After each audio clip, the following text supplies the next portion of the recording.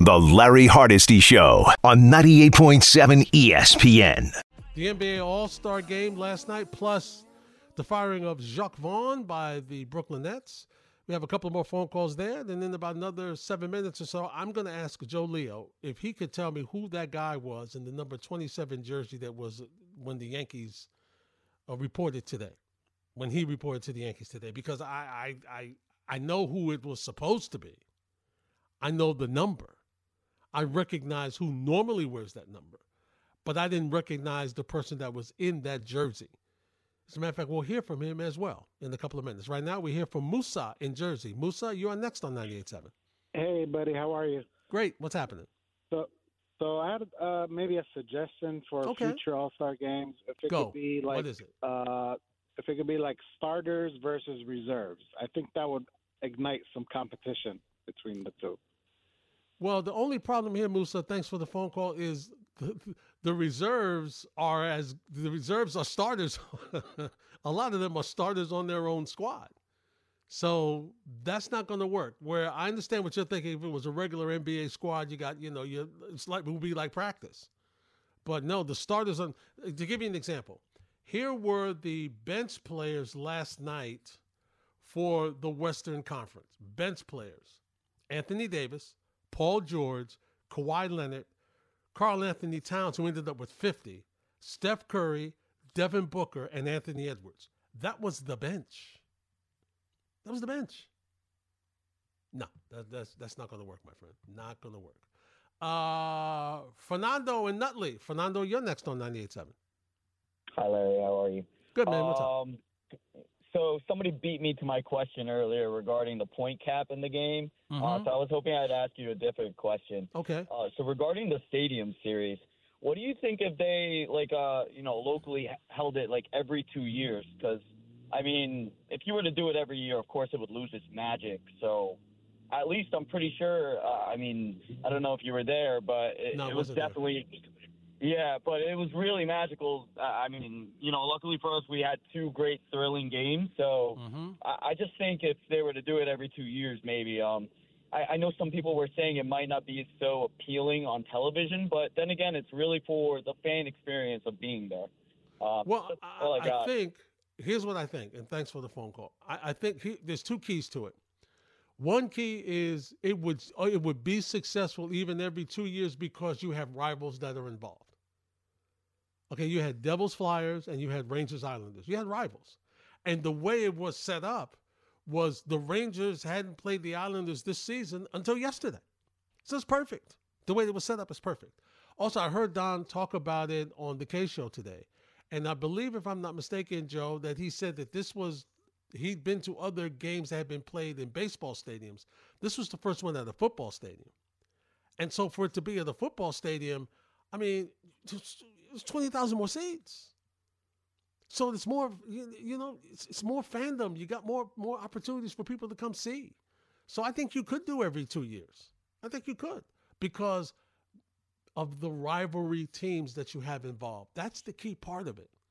Got rivals.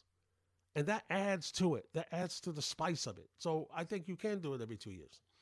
Let's go to Andre in the Bronx. Andre, what's up? Hey, Andre. Hey, what's up, Larry? How you doing? Hey, what's up, man? Hey, I just don't get why everyone's so up game that it's for fun. I just think, Andre, you're breaking up, but I got the gist of what you're asking. I'll speak for me. Andre, for me, I know it's fun, but it was 211 points. I mean, I lost interest. The players weren't even playing. So for me, as an all-star game, I need to see a little bit more, a little bit more competition, a little bit more effort. I mean, if you saw the game, I'll say it again, the fourth quarter, Karl Anthony Towns, look, he wanted to have 50, and doggone it, he had 50. And he's running up and down the court. Nobody was even running alongside of him. I mean, he got the basketball, put his head down, and went right to the basket. Halliburton did the same thing, put his head down, went right to the basket. Dame Lillard pulling up from before the midcourt line, the half-court line, and shooting threes. Steph Curry doing the same thing. I mean, it was just it was non-competitive, and so we were just having the discussion on how we can improve it. I'm not trying to I agree just what Stephen A. said. I said the same thing. I'm not trying to get them to play like it's the playoffs. I don't need playoff defense. It's an exhibition game. I got it. But I need some kind of, there's no competition in it. Nothing. It was just up and down. That's all it was. And, I mean, the East scored over 100 points at the half. And so, and they all agreed we had the discussion, let's go for the record. I think the record was 197 last year or the year before. And so they were like 198, something like that. And they were like, let's go for 200. And so they got 211. So now is this going to be a thing where everybody's going to go like, okay, let's go for 220. Let's go for 230. Angel's in Jersey. What's up, Angel? Hey, thanks for taking my call. Yeah, I'm agreeing with the last caller a few minutes ago about I'm not sure why everyone's going so crazy about the All-Star game. For me, it was fun just looking at the best pickup game on the universe. And the thing is, a perfect example. Let's say Jason Tatum and the Celtics, right? They're saying that they might win it all this year, right? Mm-hmm. Finally this year. All right. So let's say you want him to go all out. Or not all out, but let's say 50%. And then he injures himself, and he's done for the season. Then what? But, Angel, the players have been playing in All-Star games going 30% and possibly could get injured. They could get injured just running up and down the court. So that's not the issue here. The issue here is the fact that, I mean, they could have twisted an ankle just running up and down. We get it's fun. And I don't know what pickup games you've seen, but I've seen pickup games where they at least put a hand up. And I'm not even saying that they needed to play tough defense. I'm not even saying that. It's an exhibition. I get it. But it was lacking. It was lacking. It was just, it wasn't interesting. After a while, it just got, okay, why are we still playing this game? It's over. Why are we still playing? Why are we still even doing this? I mean, 211 points. Jason's in Uniondale. What's up, Jace? Hey, how's it going? Good. Crazy. I mean, you talk about timing with this whole Patino stuff. He couldn't have asked for a worse timing to kind of go off the rails like he did in that presser with, just of how quiet, the sports world is with only really the NBA All-Star game to rival him and some hockey. So this whole thing is really, really took storm. I cover St. John's, and no presser that he's done. And he said some crazy stuff in pressers this year. Mm-hmm. No presser went, basically nationally viral like the one yesterday did. Now, Jason, you say you cover St. John's. You cover for who? I cover for an independent college site known as Daily Dose of Hoops. I am a seasoned, credentialed writer. I've traveled to a couple games, and I'm at every home game. Okay, so how is he blaming players that he personally brought in? Right. Help me understand that, Jason. I agree. Nothing he said was wrong, but he just took it way, way too far. My take is that he's going based off of the statement that he didn't have a full, off season to get his, feet under him and kind of get the guys he necessarily wanted.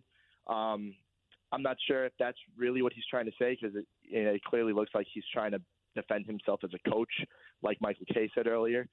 But is he trying to go elsewhere, like Michael Kay said earlier? Jason, is he trying to get an exit strategy here? No.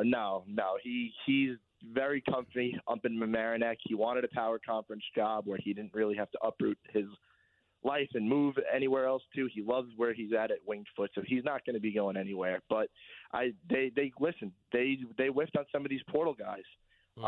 They went the mid-major route with what they hoped would be arguably their leading scorer in Jordan Dingle. Hasn't panned out. He hasn't been able to transition from the Ivy to the Big East. He wanted Walter Clayton, which was his other guard at Iona, and he opted to go back home to Florida. It wasn't an NIL thing. What I keep seeing is people are worried that St. John's isn't going to have the NIL to retool and get this thing back up going. St. John's is in a really good spot NIL wise. They just evaluated wrong in this season, and the portal could be hit or miss. Unfortunately for them, it was a miss this year with some of the guys they brought in. Aside from Danis Jenkins, they haven't gotten a bunch out of anyone. Joel Soriano has fell off a cliff, and if you only have one guy doing all the work, it's not going to work. Some of these guys just haven't been able to transition. I will say this, and thanks for filling us in, Jason, and keep up the good work. When you're a coach, if you're a player at any level, okay, I don't care what level, college, pro, high school, whatever, and you pick up or somebody sends you a text or you get an alert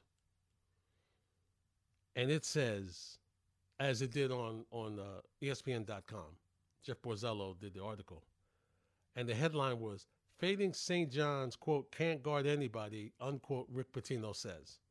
And you go down and the first quote, the first paragraph says, "Following St. John's 8th loss in their past 10 games, Coach Rick Pitino lamented his team's lack of toughness and athleticism, saying, quote, "This has been the most unenjoyable experience I've had since I've been coaching," end of quote. Wow. And then further down, quote, "If I had said I was disappointed, that would be the understatement of the year," he said, quote, "Our lateral quickness and our toughness is just something I've never witnessed in all my years of coaching. We are so non-athletic that we can't guard anybody without fouling.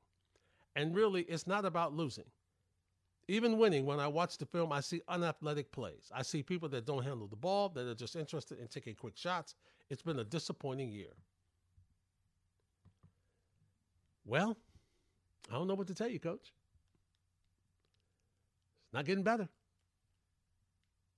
You're gonna have to go back and I guess if you got a scholarship to St. John's, you might not get a second one, because remember, scholarships are renewed yearly. So I don't know, might not be good. Dave's in Jersey. What's up, Dave? Mr. Hardesty, I was listening to you about the All-Star game. Mm-hmm. I got a third team I call the snub team, and I think this team would beat both teams. I only have a problem at the center position, but Kyrie, Fox, Drew Holiday, Cade Cunningham, Thompson, Draymond Green, DeRozan, and Butler. And I put Victor and Sabonis at my centers, but I do need a center. But I think with Kyrie, Cade, Fox, they can challenge that All-Star game. All right, but Dave, thanks for the phone call.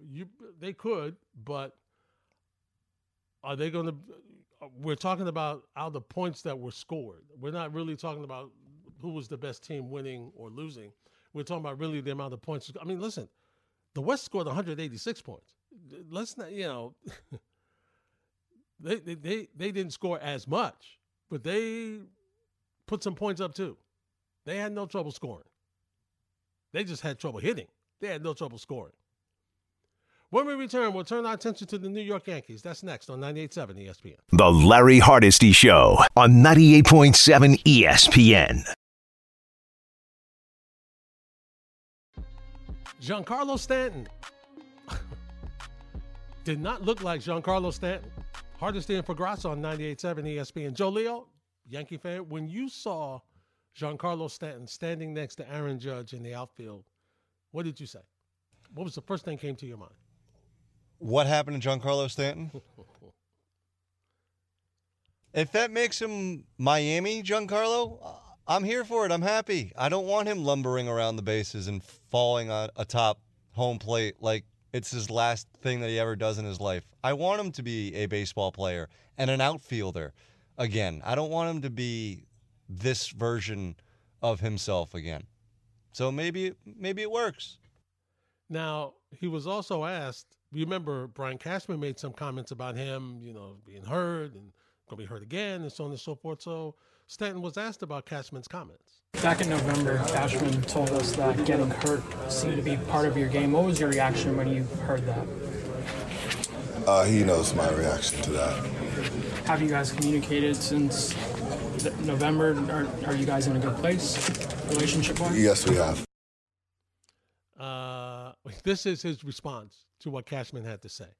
And listen, for him, and I give him credit, very few people have been booed, criticized, and I'm not saying not rightfully so, than Stanton.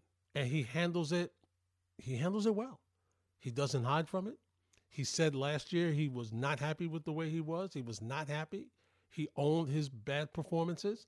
And it looks as though in this offseason he's went out and done something about it. He also indicated in another quote that I saw in The Athletic that he's also making some adjustments with his swing. So we'll wait and see what happens. We'll wait and see if that is the thing that changes for him. We'll wait and see if this adds, the ability for him to stay healthy, for him to be able to be more effective, for him to be in the lineup, because that's ultimately what he has to do. And listen, give him credit for understanding that at 34, he's got to make an adjustment. He can't continue to be the player that he was. Maybe the bat speed's a little slower. I don't know. But he has to make an adjustment. You can't keep doing the same thing and expect different results. Can't do it. Can't do it. So I'm hoping for his sake that he is better than what he was last season, because I would like to see that he's been rewarded for what he's trying to do. And I give him a lot of credit for that. I do. Because it's not easy. But he doesn't look as tight, Joe. He doesn't look as muscular. He looks more flexible. And listen, if I'm a Yankee fan, I'm not trying to get him speeding around the bases. Okay, I'm not trying to make him. But can he run? This guy can eat. But yeah, I mean, last year he had trouble making it from second to home. I just want him to be able to run like a regular human being, because it looked like it hurt last year, him running. I think it did. And part of it was he was concerned that he was going to get hurt again. And he had been on the injury list for a while. Well, that's the question I would probably ask him is, do you think coming into camp in this shape, do you think you're better off for 162? And if the answer is yes, then I'm inclined to believe him, because he faces the media every single day and doesn't lie to us. No, he doesn't. And that's admirable for how the media and the fans have treated him since he's gotten here. Yeah. I mean, like I said, he has faced it every day. And, they need him. I mean, if he can give you a little bit, Joe, with Soto and Judge, your offense should be fabulous. Who are you pitching to? Exactly. 2, 3, 4. Who are you pitching to? Exactly. You will finally have that conversation that we've had years ago about the lengthening of the Yankee lineup. That it's actually a circular lineup again. That at least it's a lengthy lineup. You'd have that conversation again. And if he does what he's supposed to do, that takes, guys like Gleyber Torres, who's potentially in a walk year, that takes the pressure off of him. And the 5-hole, Rizzo coming back off the concussion. He doesn't have to produce as much. So, and I think, Stanton wants to perform. He does. So, and I also think he kind of wants to change the narrative around him and maybe play the outfield a little bit more. That's why he's showing up in this, which, if you don't have to play Judge 150 games or Soto 150 games, he's a decent outfielder when healthy, when he can actually move. So we'll see. Yeah. And I'll say this. When I've seen him, he's been more consistent at bat, more successful when he plays the outfield. He's not David Ortiz. Yeah, it's hard just to be a DH. It's hard. And to some players, they look at that as a demotion. And that's clearly how he took it. So we'll see how he does this year. When we return, Frank Isola, Yes Network, will join us. We'll get his thoughts on the situation with Jacques Vaughn and what he thought about the All-Star game last night. That's next. It's Hardesty for Grasso on 98.7 ESPN. The Larry Hardesty Show on 98.7 ESPN. We welcome in now Frank Isola. Does a tremendous job covering the Nets with the Yes Network. And, of course, you can hear him talk about the NBA on satellite radio, Sirius Satellite Radio. The starting lineup with his co-host, Brian Scalabrine. Hi, Frank Isola. How are you? Larry, what's going on? How are you, my friend? So, Frank, you've covered how many All-Star games in your career? Ooh, a lot. Probably the more memorable one was 98. Michael Jordan, we thought it would be his last All-Star game in a Bulls uniform, which it turned out to be, and he won the MVP that year at Madison Square Garden. That one was pretty cool. Yep. The last few ones, I was in Indiana. It wasn't nothing memorable about certainly Sunday's game. 211 points. 211 points for the East. Frank, is this what we're going to expect? Can anything be done to turn this around to have it? And listen, I understand it's a competition, and I'm not expecting people to play Tom Thibodeau defense. But can you get in the way of some people?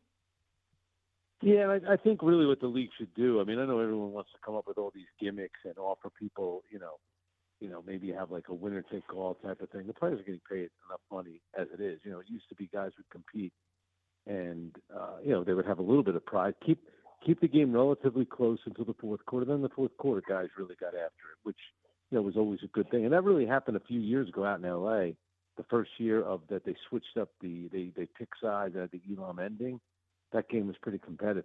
But I think when they're picking, when the guys get named to the All-Star team, they should just ask the players, "Are you going to come and you're going to compete?"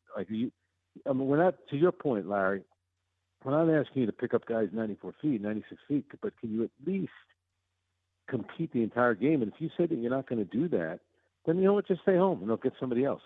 Like that to me is the biggest thing. Forget about all the gimmicks. You just need the players to try a little bit more. And I also think the coaches could help out if maybe the players, a few possessions, you kind of walk the ball up court and maybe run a half-court offense, which would slow things down. The players are so skilled, and I get the three-point shot, but there was a game last night where there were 3 fouls, which tells you all you need to know. No one's asking guys to go out there and, the no layup rule, you're going to, Charles Oakley's going to knock someone in the head so they don't convert a layup. But when there's only 3 fouls being called, that tells you all you need to know. I mean, last night was a really poor exhibition. And if you look at what the commissioner said afterwards, the way that he handed the trophy to Giannis Antetokounmpo, you can tell that he wasn't pleased either. I thought it was really poor on behalf of the players, considering the money they get, considering that the game is for the fans. Fans pick those guys to be all-stars. All that stuff is going to matter on their resumes and their Hall of Fame credentials, and to do that last night was not good. It really wasn't. It really wasn't. And like I said, I'm with you. I like it from the old days. Have all the fun you want to in 3 quarters. Then the fourth quarter, show me something. Show me. And I think that's what they thought was going to happen, Frank. That's why they went back to the East versus West. I think they thought, maybe we do that. We go back to the 4 quarters. Maybe we can get a little bit more competition, even if it's in the fourth quarter. But not last night. Larry, last night they actually had Larry Bird and Dr. J, Julie Serving, address all 24 players before the game, and they basically implored them to make it a competitive game. The game's on national TV. There are people that paid a lot of money to be there, and the one thing about the game, it went really quickly because I think there were a total of 5 free throws and 3 fouls, but it just wasn't good. And you have all these stars that are at the game. And the thing that kills me the most is, Kobe Bryant was quoted in 2019. I think it was September of 2019. So just a few months before he tragically passed. And he talked about the All-Star game. And he said that there's, in the summertime, guys play harder in pickup games at UCLA. And they need the All-Star game to be more competitive. And when Kobe died, you had all these players saying, I'm going to have the Mamba mentality. I'm going to be like Kobe, Mamba mentality. Do you think Kobe Bryant would play like that in an All-Star game? No. He would go out and compete. Like Michael Jordan kind of set the standard in the 80s, in the 90s, and Magic Johnson, Larry Bird, Isaiah Thomas, the same thing with the way that they competed. And then you had Kobe Bryant. And really what's gone on in the last, 5, 6, 7 years, it's not good for the league. It really isn't. It's not. Frank Isola is my guest. All right, Frank, earlier today, the Nets made a move on Jacques Vaughn, and Kevin Ollie is going to be the interim. Are you surprised? A little bit. Just that, I thought maybe, they did give Jock an extension last year, and I thought they'd give him to the end of the season. I think if you look at the roster, it's basically a team that you would expect would be mediocre. That doesn't mean that they should have a losing record. Doesn't mean that they can't be in the play-in tournament and those goals, and that's still a realistic goal.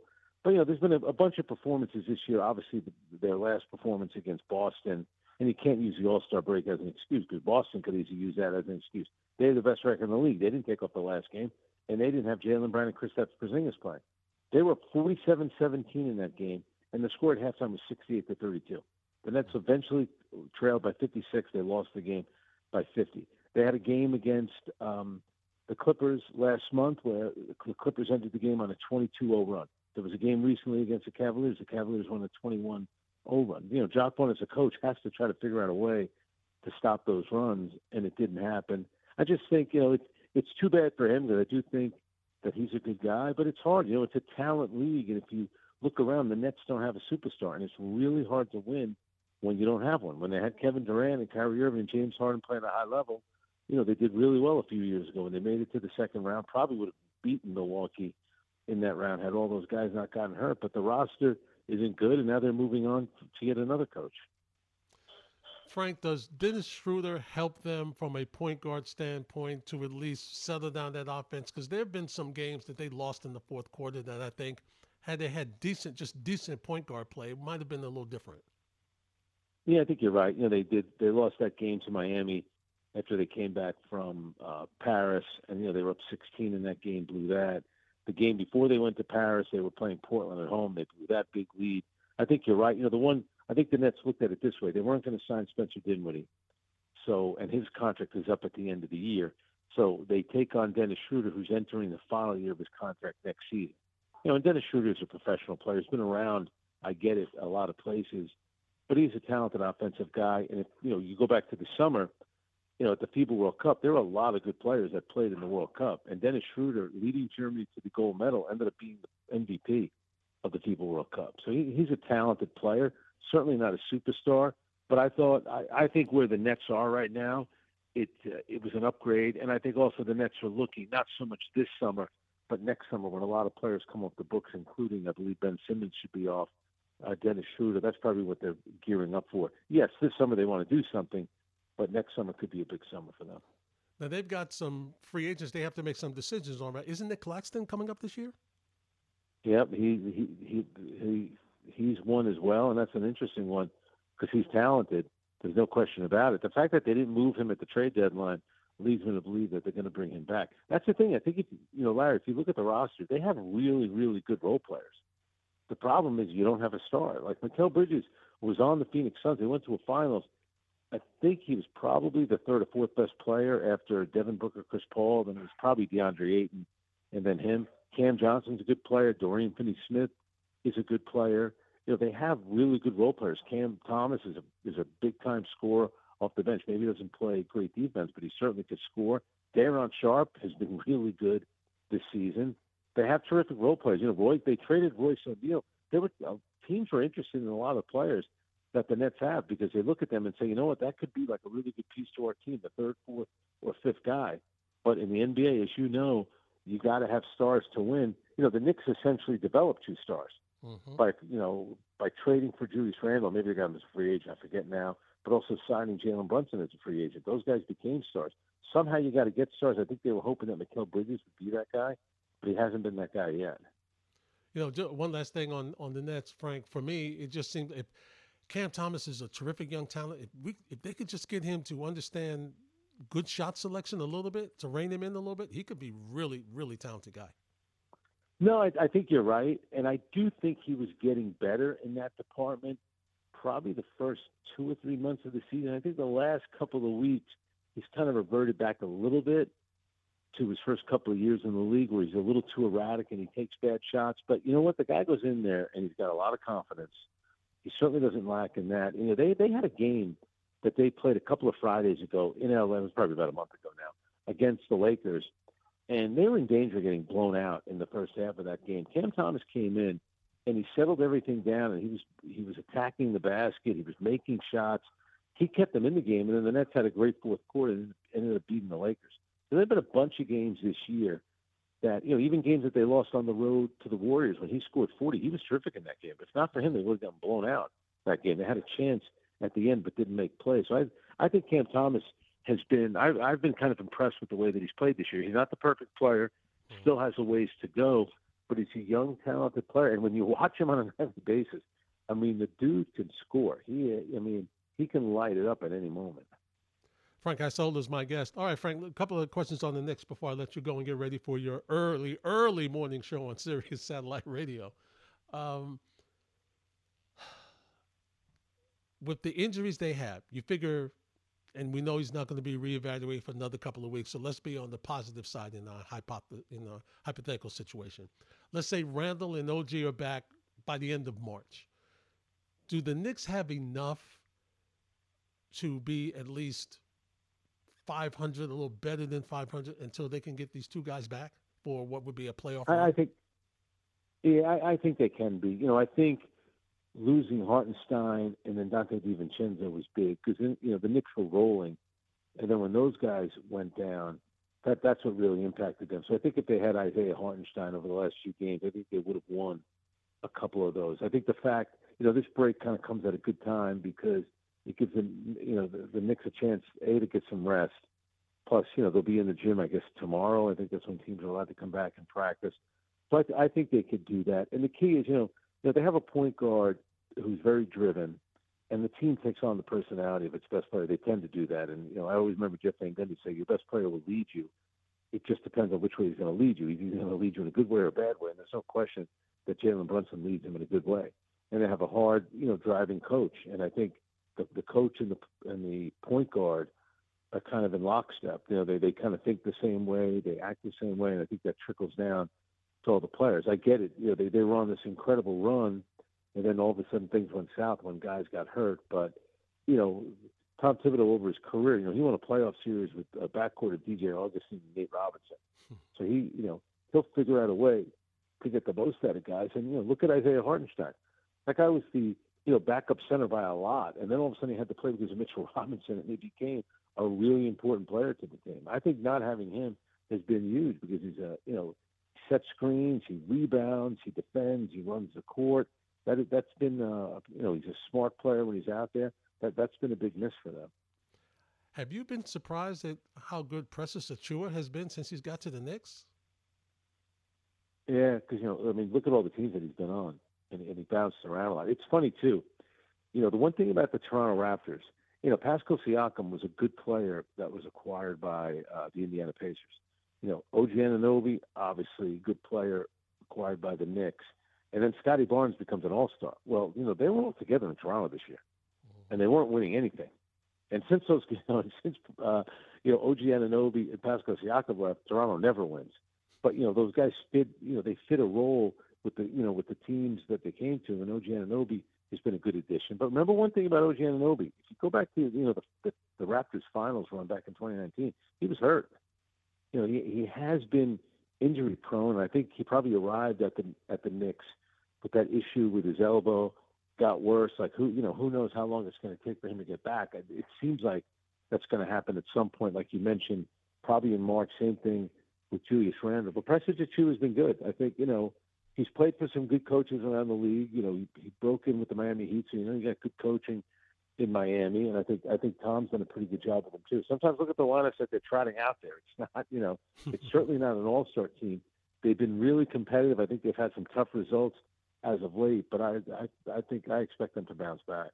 Yeah, I expect, and I'm looking forward to seeing what Bogdanovich can do once he gets really familiar with the offense. The one thing that was missing from this team, Frank, and you've covered the league 1,000 years, is you got to have more than 2 or 3 scorers, especially when you get to the postseason. And at least now you look at them, they got like 4 or 5 or 6, maybe 6 scorers on this team.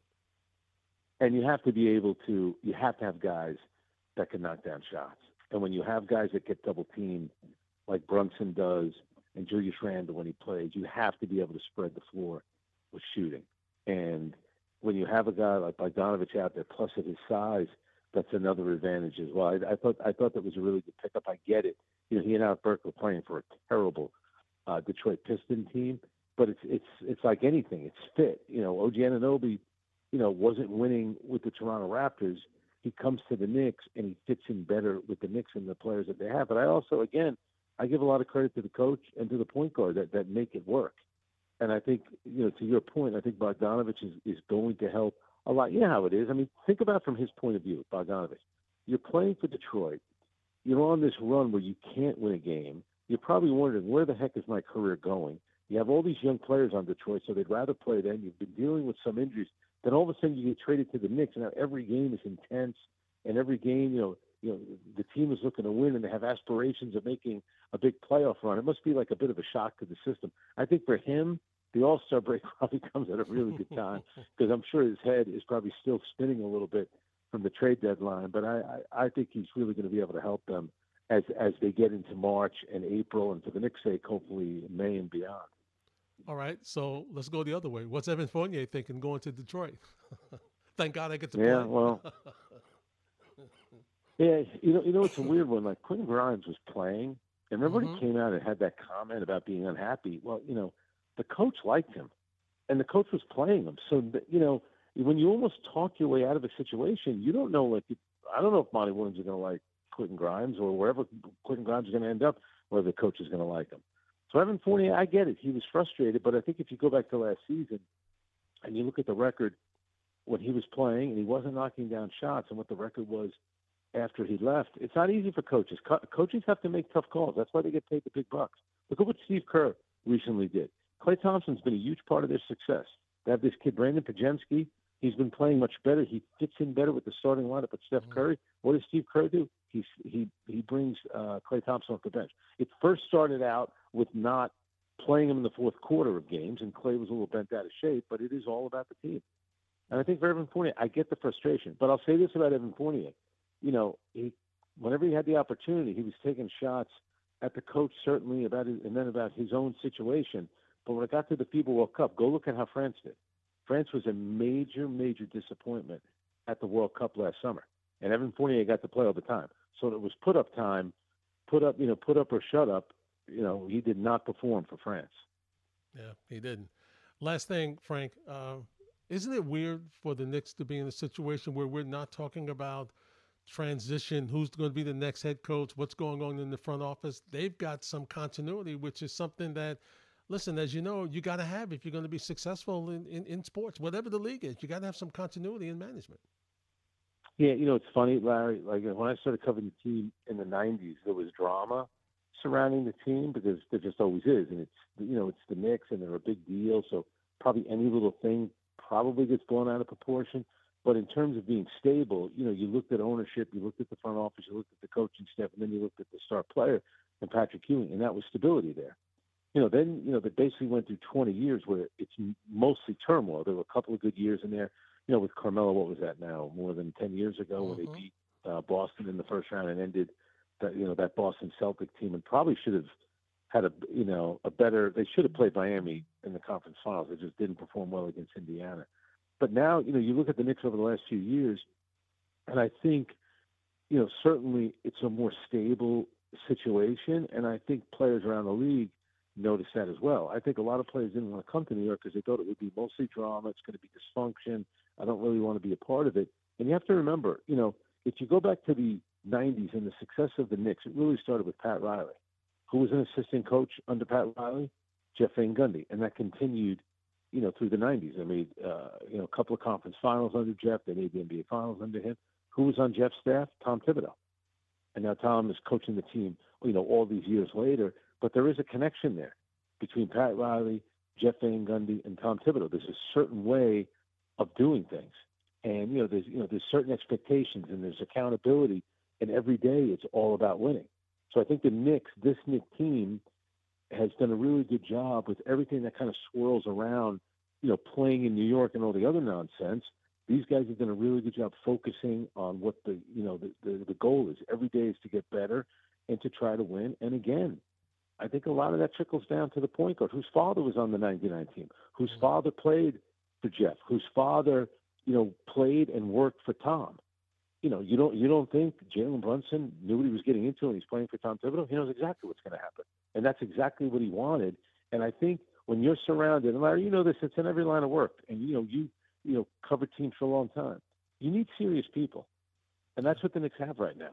And that's why, it's gotten much better. Jalen Brunson's a big-time player. I loved the kid when he was at Villanova. I knew I knew him. My daughter was going to school at the time. I know the Brunson family really well. I can't believe he lasted until the second round. It's absurd. All the guy's done is win. And what he's done for the Knicks this year. I mean, did I think he would have this kind of season? No. Did I think he was going to make the Knicks better and they were going to have a chance to be a contending team? Absolutely. And I think they got a really good chance. To me, there's question marks with every team in the Eastern Conference, including the Celtics, because I love my guy Porzingis, but he's hurt a lot. Yeah. So who knows what's going to happen come playoff time. That's right. Frank,